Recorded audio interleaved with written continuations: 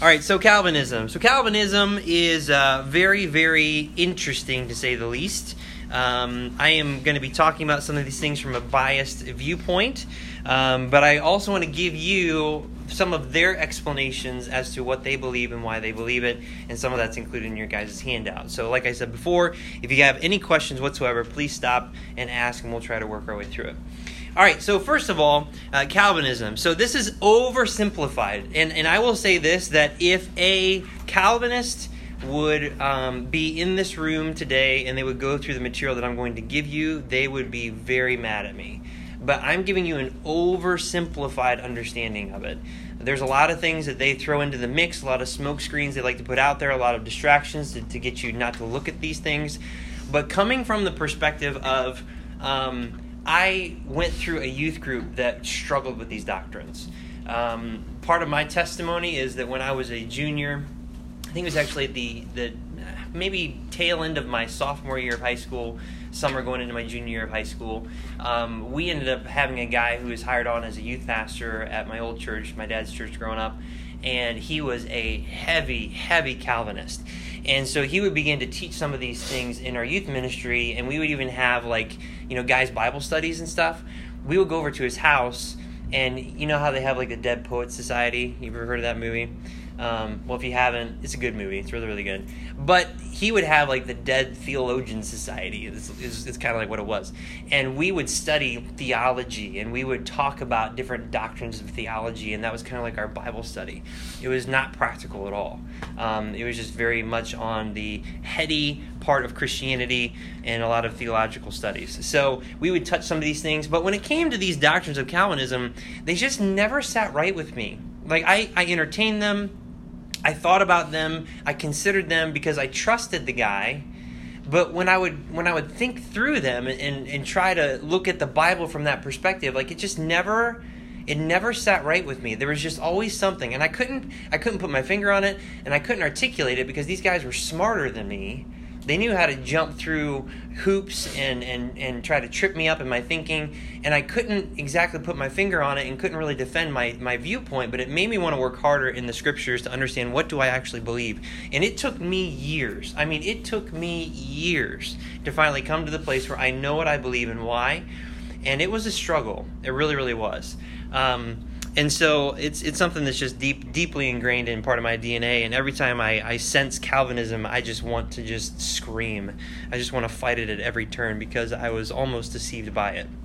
All right, so Calvinism. So the doctrine of salvation by predestination, or they also call it, the doctrines of grace, which is hilarious, and we'll get into that a little bit later.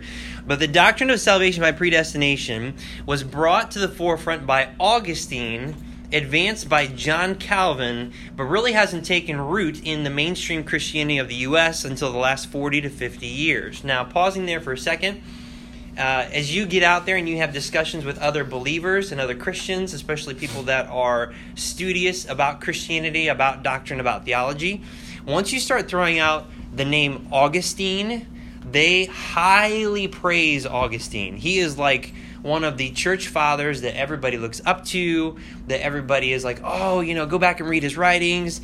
They almost worship the guy. Augustine was not a good guy. Now, I can't read his heart. I don't know his motives on what he did and why he did it. But when I read his works, because when I went to Bible college, I went to Moody Bible Institute, we had to read the Confessions of St. Augustine, which is a core fundamental book where they get a lot of their theology from. And reading through it, if this guy believed what he wrote, he is not saved. And I went through and had to pick this thing apart. I had to write a paper on the guy. But if he believed what he wrote, he is not saved. And he is the one person who is responsible for most of the Roman Catholic doctrine that exists today. So that's Augustine. He was not a good dude. People think that he is, but he's really not. And then John Calvin advanced most of his stuff. So now it seems as if everyone that claims to be a fundamental Bible believer is automatically assumed to be a Calvinist. That's what you find out in the world today, out in mainstream Christianity. Calvinists are a very intellectual, studious, and arrogant theological sect, and that is so true. You can't hardly even talk to them. They are so intellectual. They study, Puritans and church fathers more than they study their Bible. And when you try to propose something to them, they are very quick to fight you on your belief, and they want to win the fight. That's how they study. In Christian circles, many Calvinists will treat non-Calvinists as ignorant, second-class citizens. They typically are well exercised in their doctrines and know how to persuasively use the Bible to contend for their positions. Therefore, we must be humble, equip ourselves with a good understanding of the Bible, and be able to earnestly contend for the faith, which is what it says in Jude 1:3. These guys are hard to fight against. So when it comes to the founders, there are many people you could attribute as the founders, but John Calvin is the one who a lot of them go back to. Now, most Calvinists will say they're even appalled at the term Calvinist, but it is what it is. John Calvin was the first one to really purport this stuff in his writings outside of Augustine, and so John Calvin is the one that we're going to focus on. So John Calvin, he was born in 1509, died in 1564. He was a French theologian who aspired to be a Roman Catholic priest, but became a lawyer by the edict of his father because Calvin would earn more money as a lawyer than a priest. Calvin parted ways from the Roman Catholic Church and had a conversion experience sometime in 1530. So there's nowhere in his writings or in his journals or anything that talks about how he came to the place where he knew he was a Savior and he called out to Jesus for salvation. What he writes about is that one day he had some sort of a feeling inside of him that God saved him. So there's nothing clear that he's even born again, which is interesting. And then 6 years later, after his conversion experience, he published his first edition of the Institutes of the Christian Religion. That is this book here.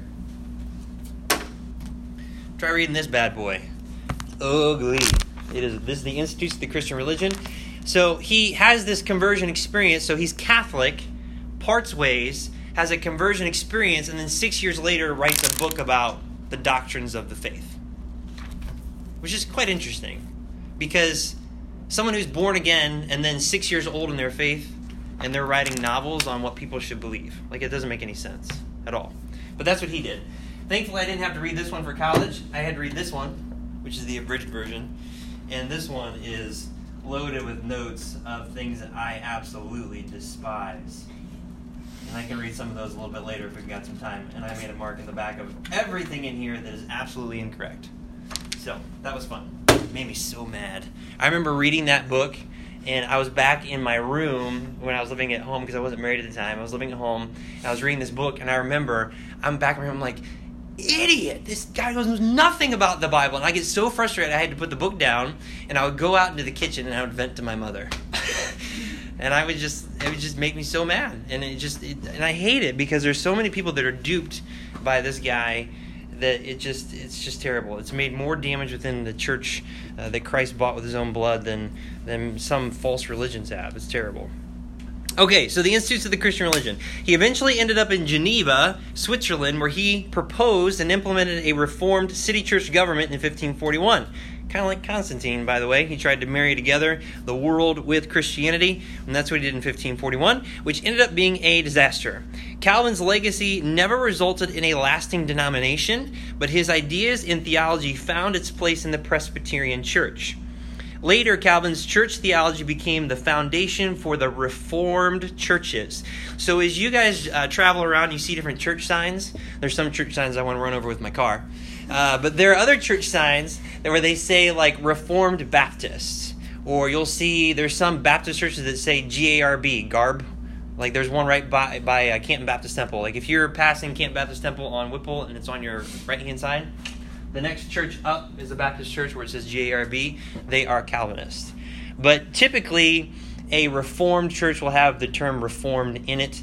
If they don't, then it's more than likely a closet Calvinist church. Like, for example, Maranatha. Everyone on staff there, to my knowledge, believes and trusts in Calvinism, but they'll never teach it and they'll never preach it. When it comes to passages where it would reveal their doctrines, they just shy away from them. And that's usually what happens. So they get you to come into their churches, become members, and then you find out later that they're Calvinistic. So there's lots of churches that are like that, unfortunately. All right, so his theology became the foundation for the Reformed churches. All right, so looking at their authorities, because every false religion has multiple authorities, you have the first one here, the Bible. So Calvinists are considered fundamentalists that view the scriptures as the foundation of their theology. They quote and exposit passages like John 6, Ephesians 1 and 2, and Romans 9 to prove their doctrinal beliefs, but further investigation will prove that they have to jump to Hebrew, Greek, and the writings of the church fathers and other Reformed theologians to support their doctrine. This is what they do all the time. You go to verses like John 3:16, which say, "For God so loved the world that he gave his only begotten Son, that whosoever believeth in him shall not perish but have everlasting life." That verse, a Calvinist will take that and they will say, "For God so loved the world." Well, the world there doesn't mean like everybody in the world. And the whosoever doesn't really mean whosoever. And they'll start to jump through these hoops using Greek and Hebrew and all these other things in order to prove their point. So if you're a Calvinist, it is impossible for you to open up your Bible as a Calvinist and read the Bible and take it for what it says. It's impossible. You can't do it. There is not, and this is a very strong statement, but I believe it with all my heart after studying the scriptures like crazy about it. If a person is born again and they have a Bible and they are stranded on an island and they cannot have access to any other writings, no internet, nothing, and they just have their Bible, it is impossible for them to become a Calvinist. Absolutely impossible. And so the best thing to know when it comes to defending your faith against Calvinism and people that are Calvinists is just read your Bible. Read your Bible, believe it, keep reading it, keep believing it. You know, Pastor Tom's used the example before that the best way to spot a counterfeit is by studying the real thing over and over and over and over and over. And the counterfeits will just suddenly appear. And that's exactly the truth when it comes to Calvinists. All right, so you got the Bible. Their other authority is Augustine of Hippo. This is Augustine. We've already talked about him a little bit.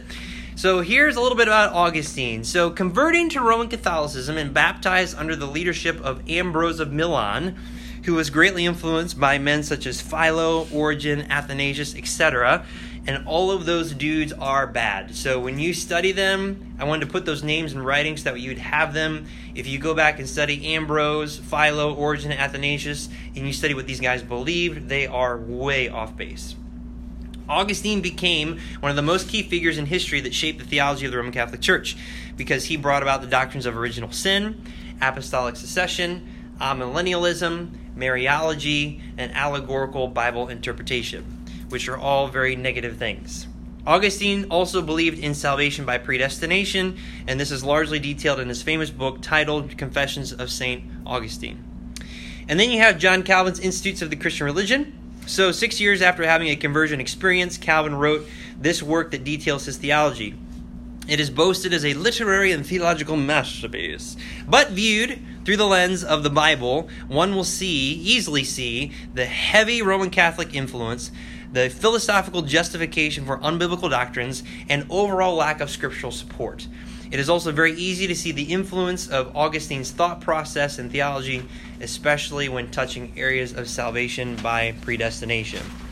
So just to give you a sampling of this, let me see if I can go through this one and find one that really, really stands out. All right. It'll be one that has lots of exclamation points next to it.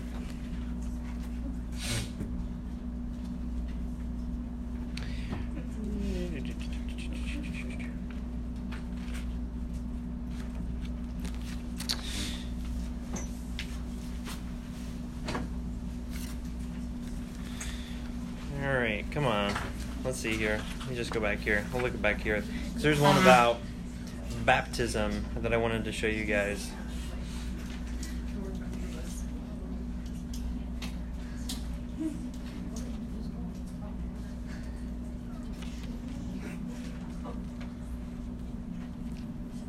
Oh yeah, this one's good. Okay. All right, so here's one section that Calvin believed in salvation through the church, which is what the Roman Catholic Church teaches, by the way.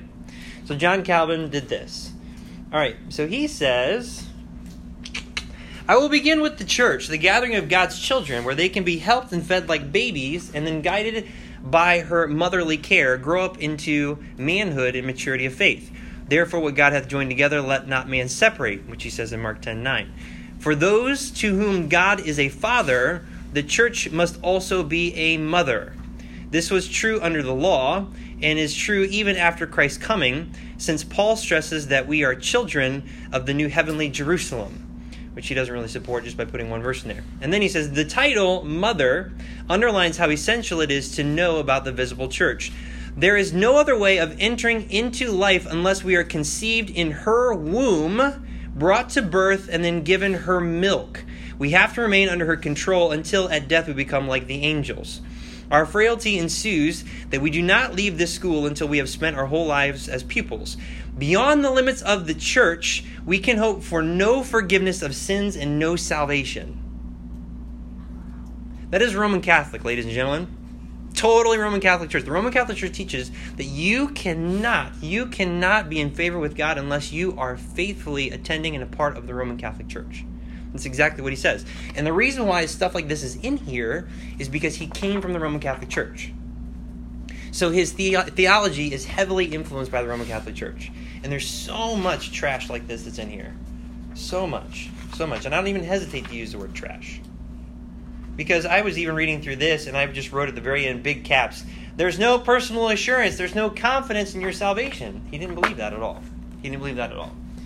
So it's nuts. So if you want to pass some time, because you got nothing else to do, you can either help us move, or you can read that. One or the other. Okay. All right, so oversimplifying that then, we can get into their doctrines. And Calvinists do not like this acronym, but it is the best way to describe their major points of doctrine. So you have this acronym TULIP, and it stands for total depravity, unconditional election, limited atonement, irresistible grace, and perseverance of the saints. So, like I said, oversimplifies, this is what this means. Total depravity. Humanity is corrupted by sin and incapable to choose to do that which is right and righteous. A lost man has no ability in themselves whatsoever to do anything good and righteous at all. So that's what they believe on that. Unconditional election. This means that salvation toward mankind is God's free choice and without respect of persons. So, in other words, to put this in a different way, salvation towards mankind is God's choice, not yours. God chooses who's going to be saved. And it's not like he chooses one person over the other. Like, for example, God is up in heaven before time began, and he knew that Mark and Luke would be born one day. And he looks at them and says, let's see, I'm going to blindfold myself, which is impossible because God knows everything. But Mark, you're going to be saved. Luke, you're going to go to hell. And I'm not picking that because I like Mark more than Luke. I just picked it just because. That's unconditional election. His choice has no conditions on his choice. So he just picked just because. And there's no reason why he picked one person over another. That's unconditional election. Okay? Clear as confusing? Okay. All right. Good. Limited atonement. The blood of Jesus Christ was only shed for the elect, not all mankind. Because that would be a waste of God's blood. Why would he do that? Knowing that not everyone would be saved. So obviously he didn't. He only died for those who would actually be saved. That's what they believe with limited atonement. Irresistible grace. God appoints a specific time where those elected will be redeemed, and it is irresistible. So on God's calendar of events, you have an appointment with him tomorrow at 10:52 a.m. where you will be saved, and you cannot say no. That's irresistible grace. There comes a point where you will be saved and you have no choice in the matter.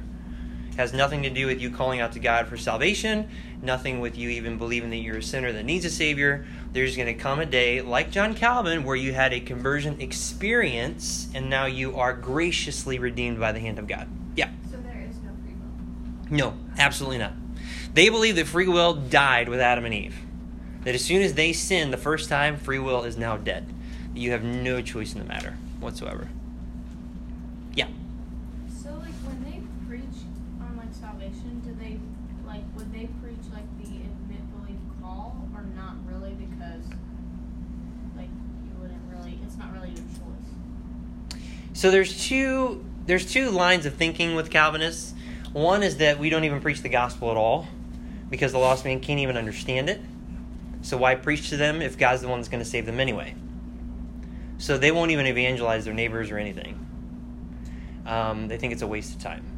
Then there are others that like Ray Comfort, where he evangelizes like crazy to get it out there because he says, well, God knows when that day is going to come, and it's just an honor to take part in the moment. Because who knows if me sharing the gospel with somebody might be the moment where it's now their irresistible salvation, daytime, whatever. Because God told us to do it. If God told us to do it, then we should do it, but it's just going to happen whenever God wills it. Yeah, Jamie. Along that, like, I've had quite a few conversations with some Calvinist friends of mine, and they heavily believe in the second version only. They think they're the ones that can bring what they call enlightenment to your soul. Mm-hmm. So, like, by giving you the gospel, it's God using you in His, like, He is actually giving you the words that are going to enlighten our soul. Yeah. Because everything is planned out. Right. Because there's no free will at all. You're basically like a puppet. So that moment where you shared the gospel with that person was predetermined that you were going to share the gospel with that person, and that was their moment of irresistible grace. Yeah. I feel like I know a church who the pastors believe, or at least I know one believes in the Calvinism, but then he preaches the gospel.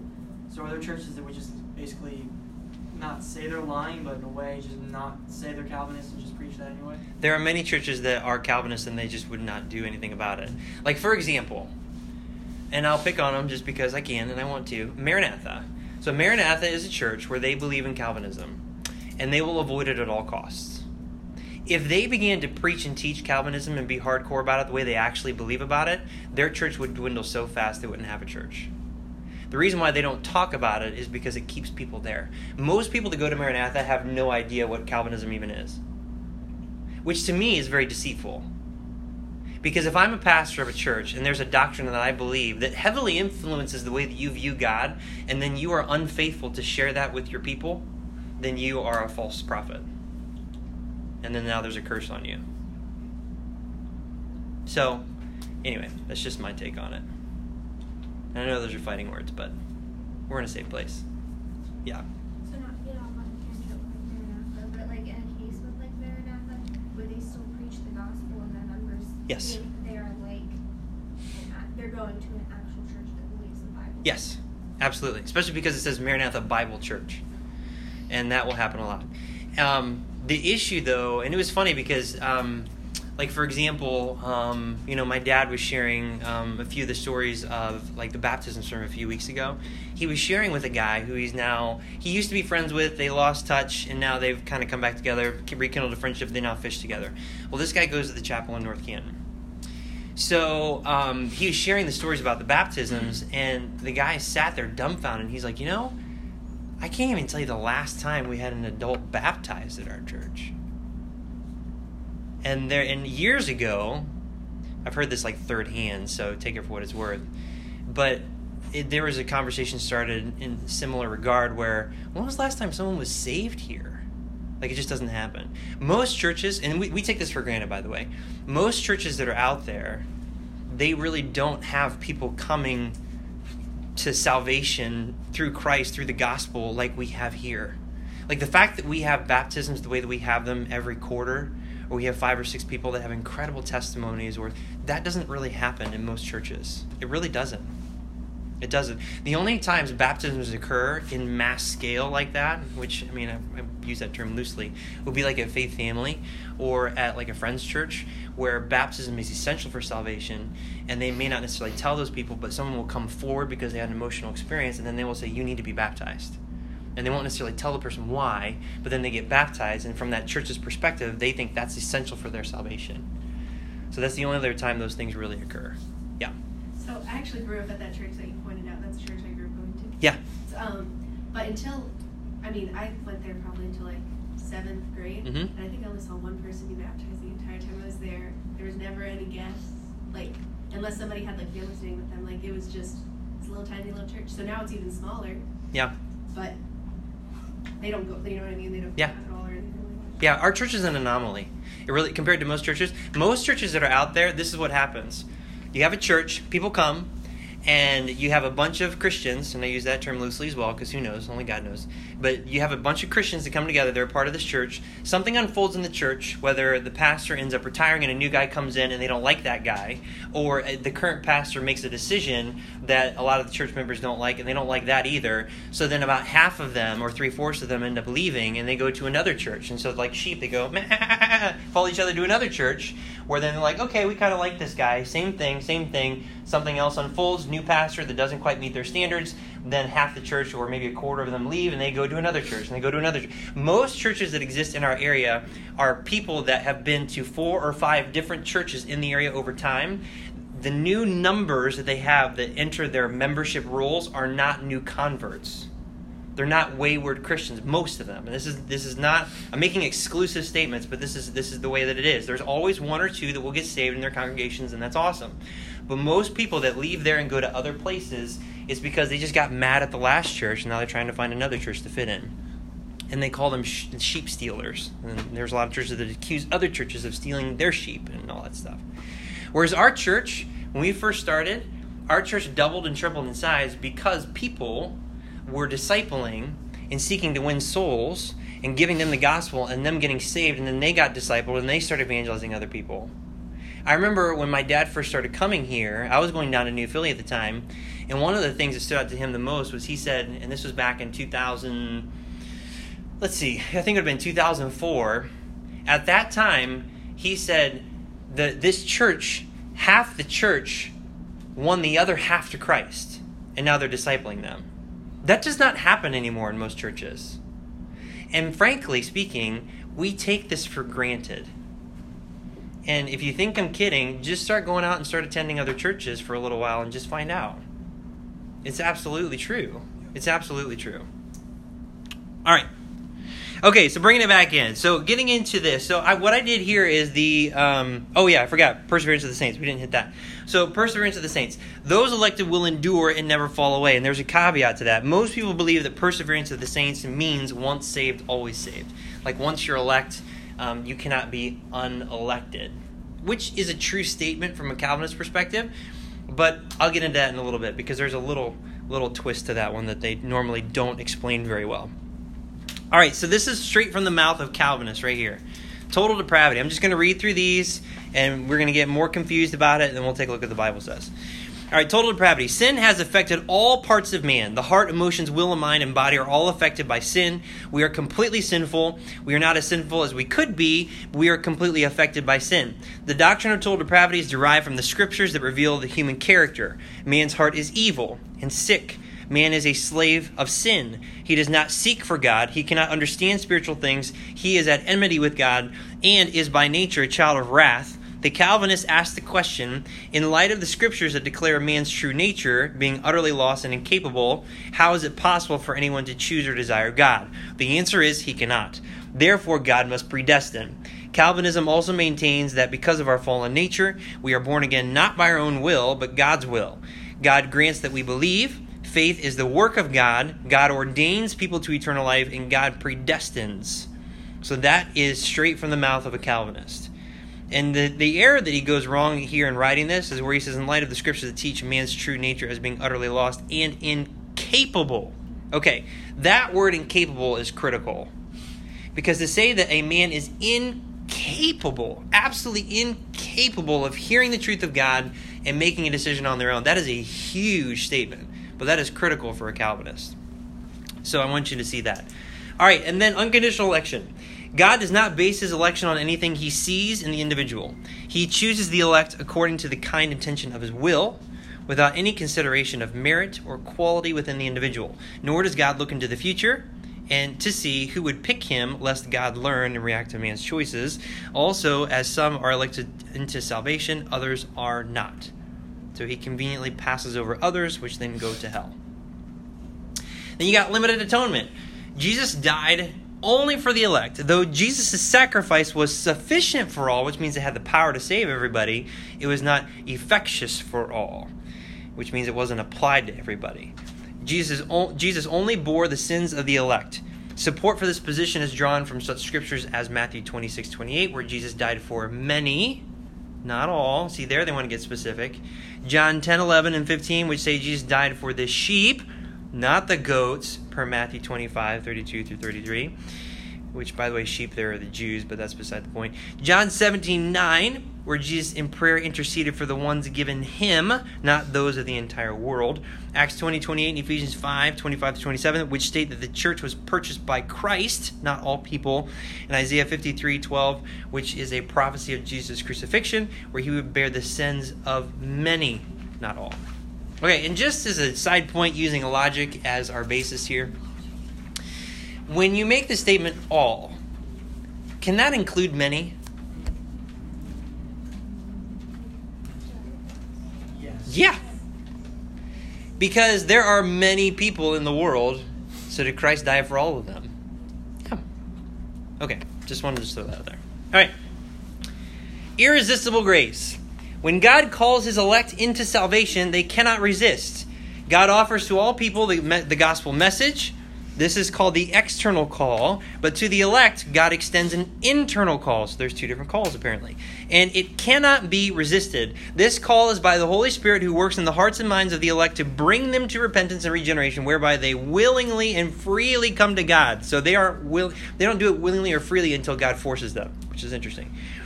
Some of the verses used in support of this teaching are Romans 9:16, where it says that it is not of him who wills, nor of him who runs, but of God who has mercy. Philippians 2, 12 and 13, where God is said to be the one working salvation in the individual.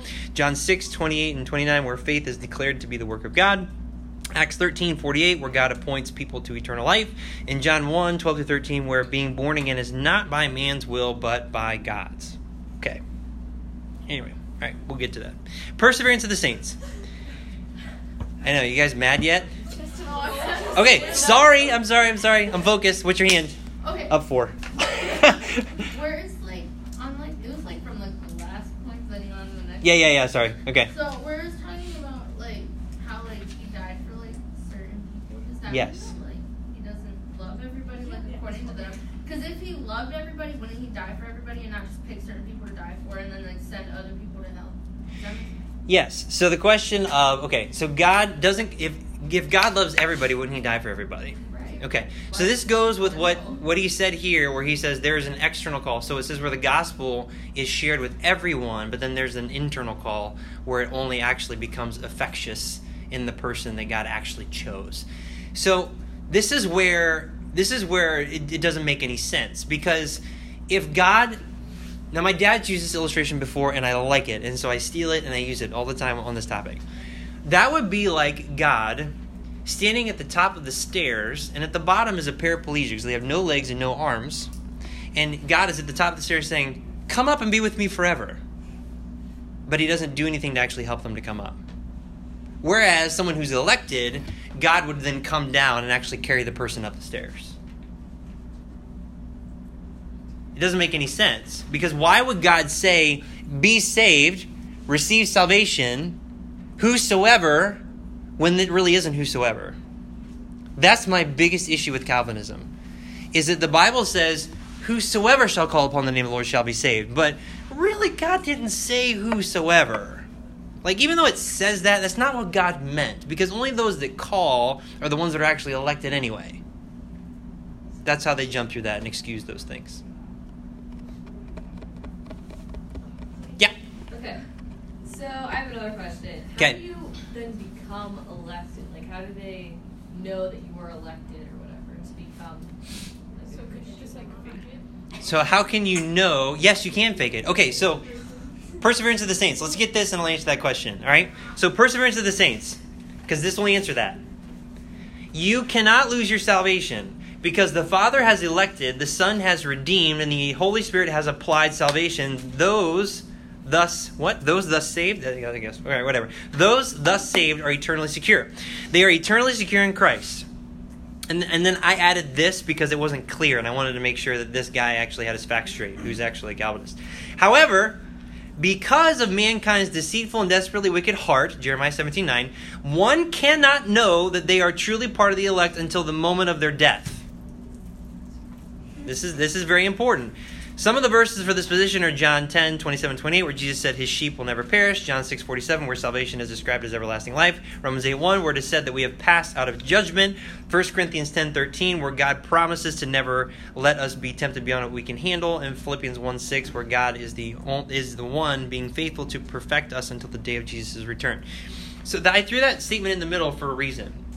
Because an honest Calvinist will say this, that you do not know that you're part of the elect until the day that you die.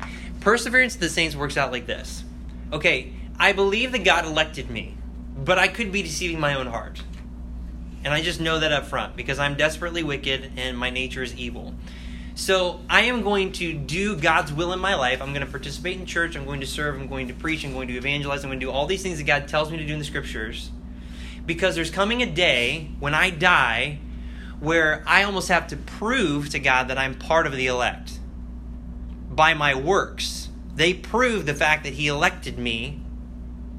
Or I'll find out on that day that I might provide this evidence of my election, but then God says, oh, that was a sham because your motives were wrong and your heart was deceitful and desperately wicked and you need to go to hell. So this is no different than the Roman Catholic Church, which is why I wanted to bring that up about Calvin and about the institutes of the Christian religion and why it's so heavily influenced by the Roman Catholic Church. There really is no difference between the Roman Catholic Church and Calvinism at its very fundamental core, but they will never admit that. They will never, ever admit that. Got a headache yet? Yes. Since my friends are so intense and have very intense conversations, they actually believe that in a way, but they believe that because of the total depravity of man, you cannot have knowledge of God unless he's elected you. So if you have the knowledge of God and you're following him willingly, then he's elected you. Because you can't have that knowledge without him giving it to you. So it's basically like you can never be what they call enlightened to the scriptures unless he's chosen you. So that's how you know. So that's it. That's how they say they know, because God gave them the knowledge to know about him. Yeah. Which is really bizarre. Yeah. Yeah. Oh, that Yes. really hurts. Very true.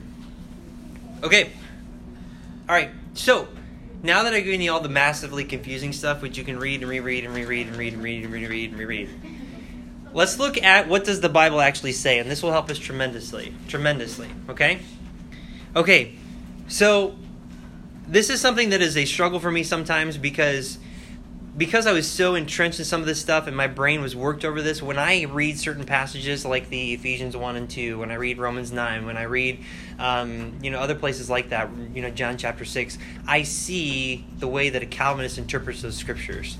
And so I almost have to unwind my thinking to then take a look at what the Bible actually says. And this is true of anyone that's been in false doctrine. It doesn't matter if you're in charismatic churches, Reformed churches, Roman Catholic Church, whatever. It doesn't matter. If you've come out of something like that, you have to almost unthink and then rethink just using the Bible. So the first thing is this. When it comes to predestination, because it is in the Bible, you can't ignore it, but you got to understand the context. You got to understand what God is doing here. So God predestined the body of Christ and the glorification of the New Testament believer. That is what God has predestined. Go to Romans 8. So now let's crack open the Bible, which is the only thing that really matters tonight, and look at Romans 8. Romans 8. Romans chapter 8.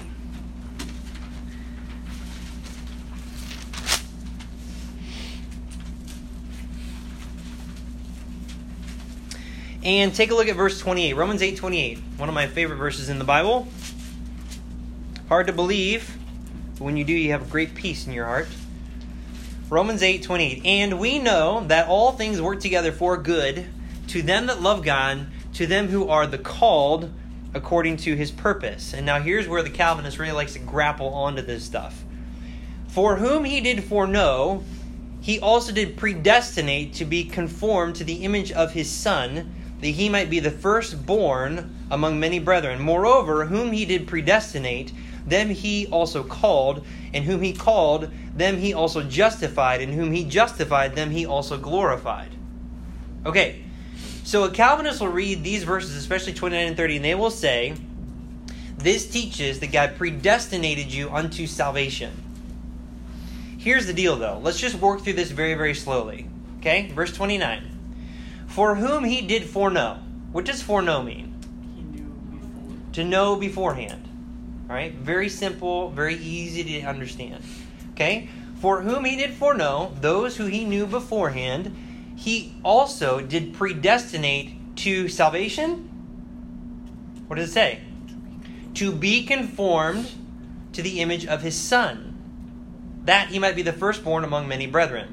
So all this is simply talking about is that those who he knew beforehand, because God knows everything, from the end to the beginning, forwards, backwards, upside down, inside out, whatever. God knows everything. So he knows who is going to be saved. He knows the people that are going to call out to him for salvation. Easy to understand, easy to believe, because God is outside of time. He created time, so he stands outside of it, and he sees it all as one big eternal moment called now. So he sees everything. So whom he did foreknow, he knew Luke Johnston was going to get saved. Therefore, Luke Johnston is predestinated to be conformed to the image of his Son. That is what that says. Very simple, very clear. So that means it doesn't matter what Luke does in his life, God will put things into his life and take things out of his life if that means that it will conform him into the image of his Son. That's what he does. He's a good father. That's what he does. And so then, verse 30. Moreover, so he's carrying on the same thought, whom he did predestinate, them he also called, and whom he called, them he also justified, and whom he justified, them he also glorified. So the same line of thinking carries through. It's not complex.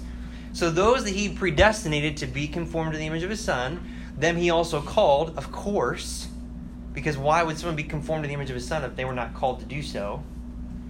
And it says, them he also, whom he called, them he also justified, because justification happens through the blood of Jesus Christ. And whom he justified, them he also glorified. So all this really is talking about is that God predestined this sanctification process to occur in the life of every single believer. When a perfect person trusts Christ as their Savior, they come to the place where they know they're a sinner, they need a Savior. At that moment that they call upon Christ for salvation, God has now predestined that person to be conformed to the image of his Son. He justified them. It's as if they've never sinned. And now they are predestined to be conformed to the image of his Son. And when they are conformed to the image of Jesus Christ, they will be glorified. That's all it's talking about there. It's very easy, but a Calvinist will twist that and make that sound like something that it doesn't say. All right? Got that one? Okay. All right. Look at Ephesians 1. Ephesians 1.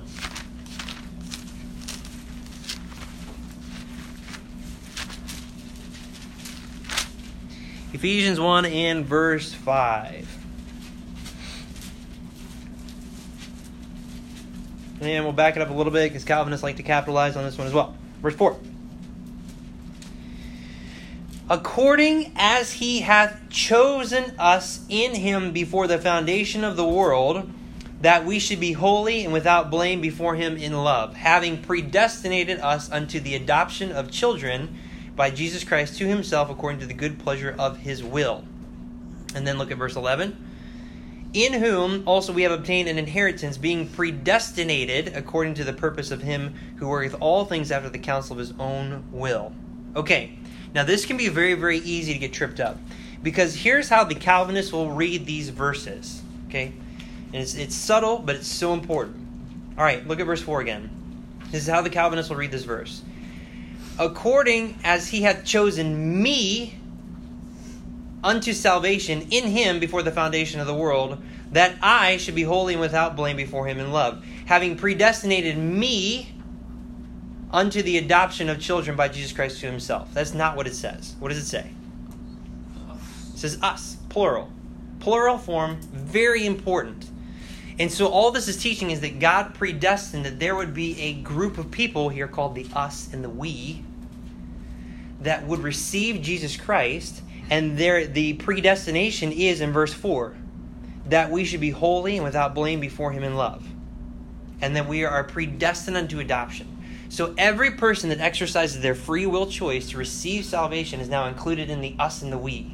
And that group of people, they have been predestinated to be holy and without blame before him in love, and they will be adopted as his children. Very subtle, but very important. It's not talking about the individual believer. It's talking about the group of people that meet a certain condition. And that condition is, you know you're a sinner that needs a Savior, and you've called upon the Lord to save you. That's the only condition that's there. And that's taught in John 3:16. That's taught in Romans 10:9 and 10 and verse 13. That's taught in Ephesians chapter 1, verse 13 and 14. That is taught, all over the stinking scriptures. It is taught everywhere. 1 John, it's everywhere. It's everywhere. Everywhere. But they conveniently disregard those other scriptures. Terrible. Okay, let's look at the next one. Jesus' blood atoned for the sins of the whole world. We'll just look at one on this one and it'll be done. Look at 1 John 2:2. I quote this one a lot, and there's a reason. It is burned into my soul.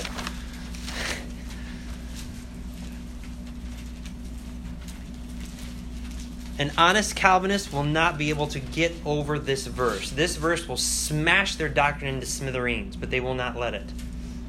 1 John 2:2. And he, talking about Jesus, is the propitiation for our sins. And not for ours only, speaking about believers, but also for the sins of the whole world. Whole world. Whole world. Not part of the world, not a selected few or elected few. The whole stinking world. Jesus Christ died for the whole world. The Bible says it clear in black and white, and the only way that you can argue that is if you go back to the Greek and try to just squirm your way out of it. Easy? Okay. And frankly speaking, when I think about this, Christ dying for the sins of the whole world, that is what God would do. For God so loved the world that he gave his only begotten Son. Why would God say, I love the world, going back to Lydia, your point, I love the world, but I'm only going to die for some of you. I love you so much as I inadvertently send you to hell because I didn't choose you. It doesn't make a lick of sense at all. And this is why it never sat right with me at all, ever, ever. Because that is not the God of the Bible. That is not Jesus Christ. Not once did he utter anything remotely close to that when he walked on the face of the earth. Not one. Just look at it from this perspective. The Jews, Israel, he loved them. When they rejected him, what did he do? He cried and he wept. And he said, if only you had known the things which had been for your peace, but now they're hid from your eyes. How often I wanted to gather you as a hen would gather her chicks, but you would not. How does that fit within Calvinistic doctrine? It can't. So their God and their Jesus is not the God and the Jesus of the Bible. And I don't care how well they want to paint it, how well they want to argue it, they do not believe in the same God that is spoken of from your scriptures. They can't. It's impossible. It's impossible. And that is why it is a false doctrine. It is an absolute false doctrine. And that's why it's in our world religion study. Salvation is freely available to all who respond. I mentioned that over and over and over and over again. Let's look at one. Go to Romans 1. Romans 1, verse 16.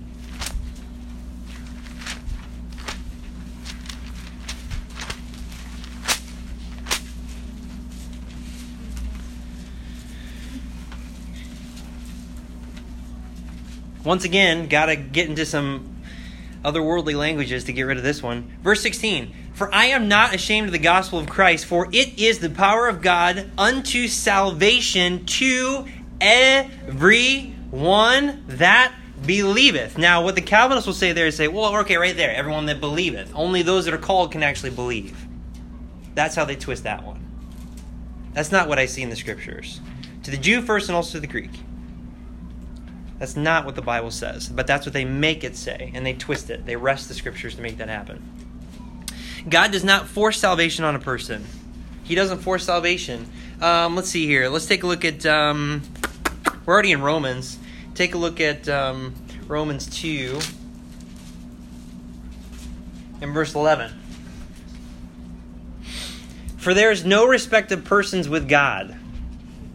I like that. Very simple. God does not respect persons. He does not choose one person over another, even if he has no preconceived conditions on it. Like, that blows my mind too. Okay, so God knows everything.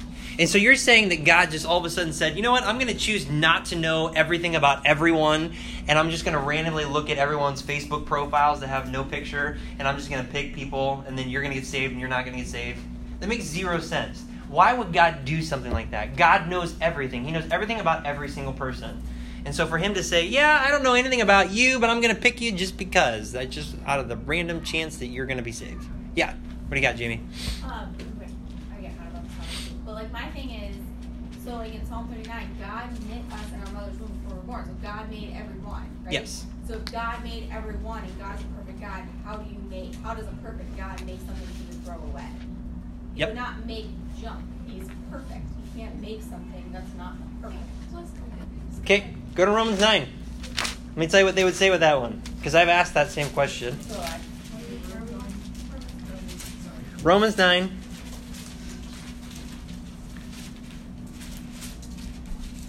Because the same argument can be made of Pharaoh. So back in Exodus, when Pharaoh existed, you could say, what was the point of his life? Because at the end of it, God just destroyed him because he didn't believe God. Verse 17, for the scripture saith unto Pharaoh, even for this same purpose have I raised thee up, that I might show my power in thee, and that my name might be declared throughout all the earth. Therefore he hath mercy on whom he will have mercy, and whom he will he hardeneth.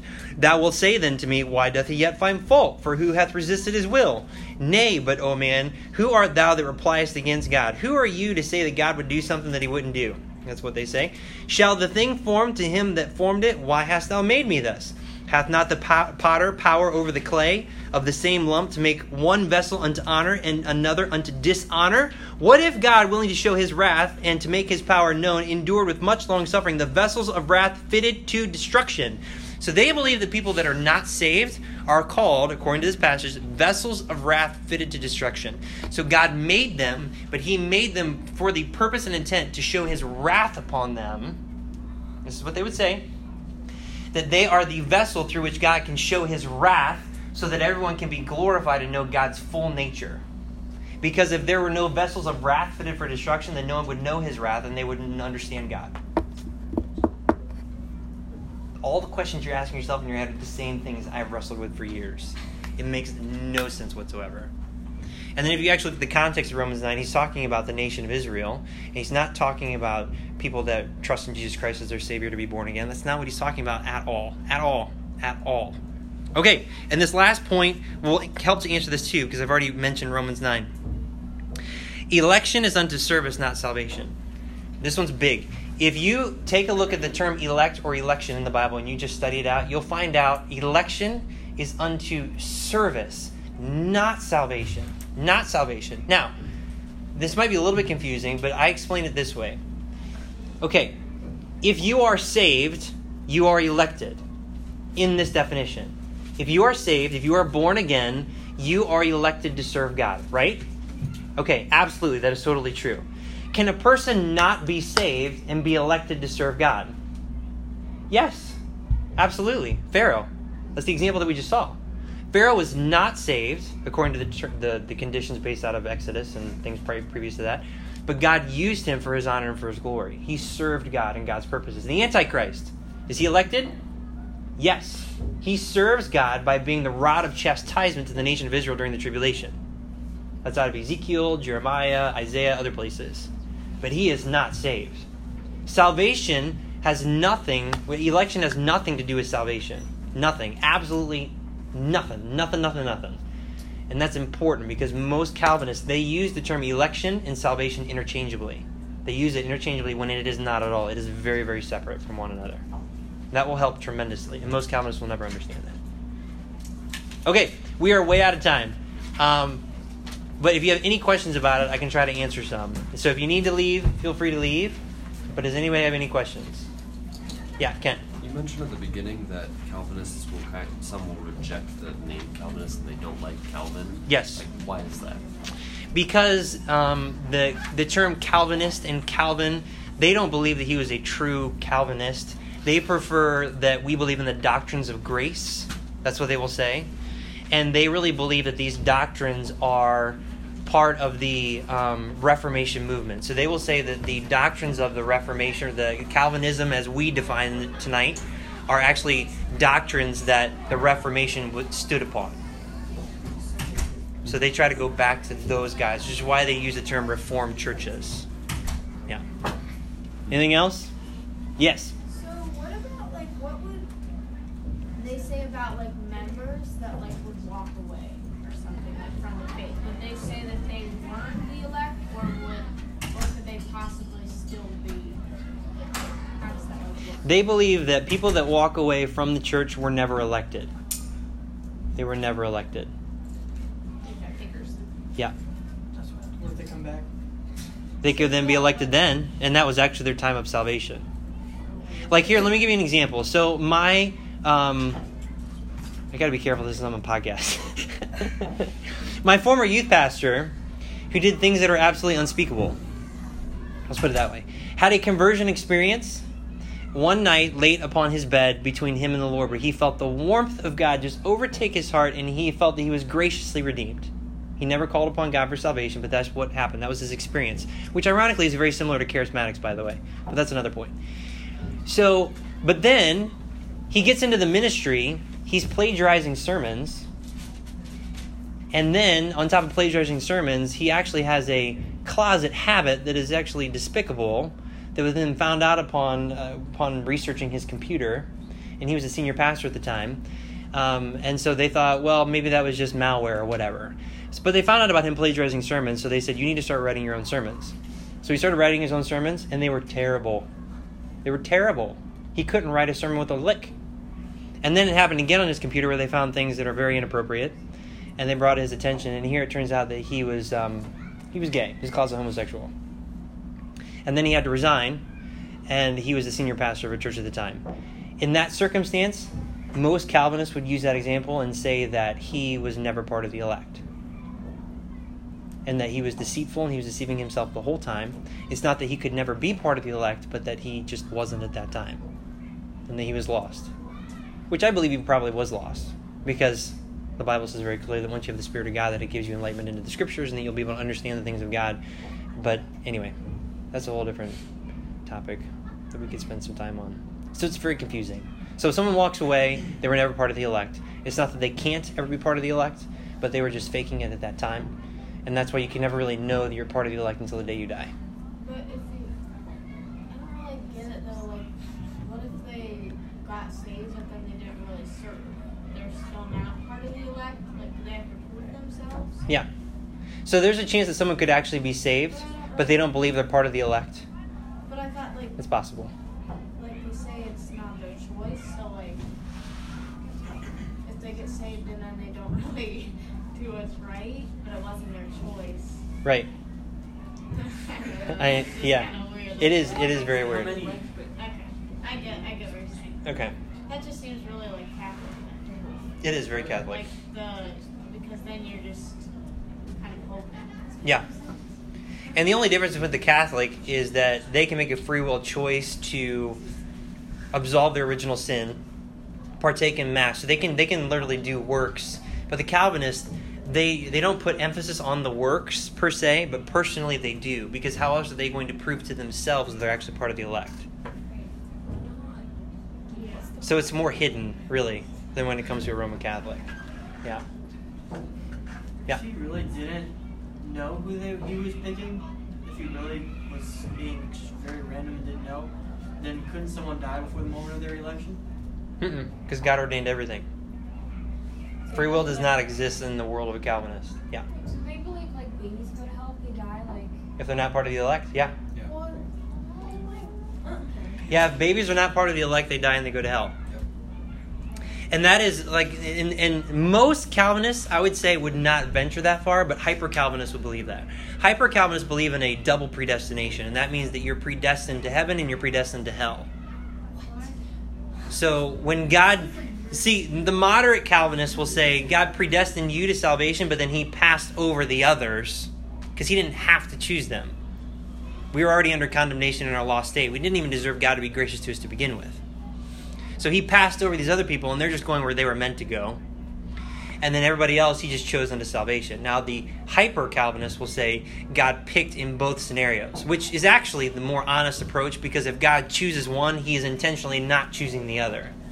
So if they just be honest, all Calvinists should be hyper-Calvinists, in my opinion. Basically, God doesn't love everybody. Yeah, God doesn't love everybody equally. And they'll go to passages where, like in Psalm, where it says that God is angry with the wicked every day. And they'll say, see, God hates sinners. And he hates them. And he has every right to hate them. And who are you to actually say that God can't hate people? And they'll question it. So God's not perfect. No, he is. It's just But he's not. Yeah. Because he's perfect in his anger and his wrath and his justice. but He's that great anger if you could address that. okay. Yeah. I'm saying, Yeah. All right. Just study the Bible, and you'll have everything you need. All right, let's pray, and we'll get out of here. God, I pray that you would help us just to be at peace with these things in our heart, knowing that we hold a more sure word of prophecy, that we can study your scriptures and be confident in what you've said and how you've said it, and that we don't have to jump through hoops of Greek and Hebrew to understand what you said. You've given it to us in plain English that we can trust with our whole heart, and I'm so thankful for that. And so, God, I pray that you would give us a heart for people that are in false doctrine, that we would not have the desire to be angry at them per se, but that we would just understand that this is really the work of the devil to thwart the work of God and to destroy your church. And so in that sense, we can be angry. So I pray that you would help us to have the right mind towards this and that we would just wholeheartedly believe in your word. We pray this in Jesus' name. Amen.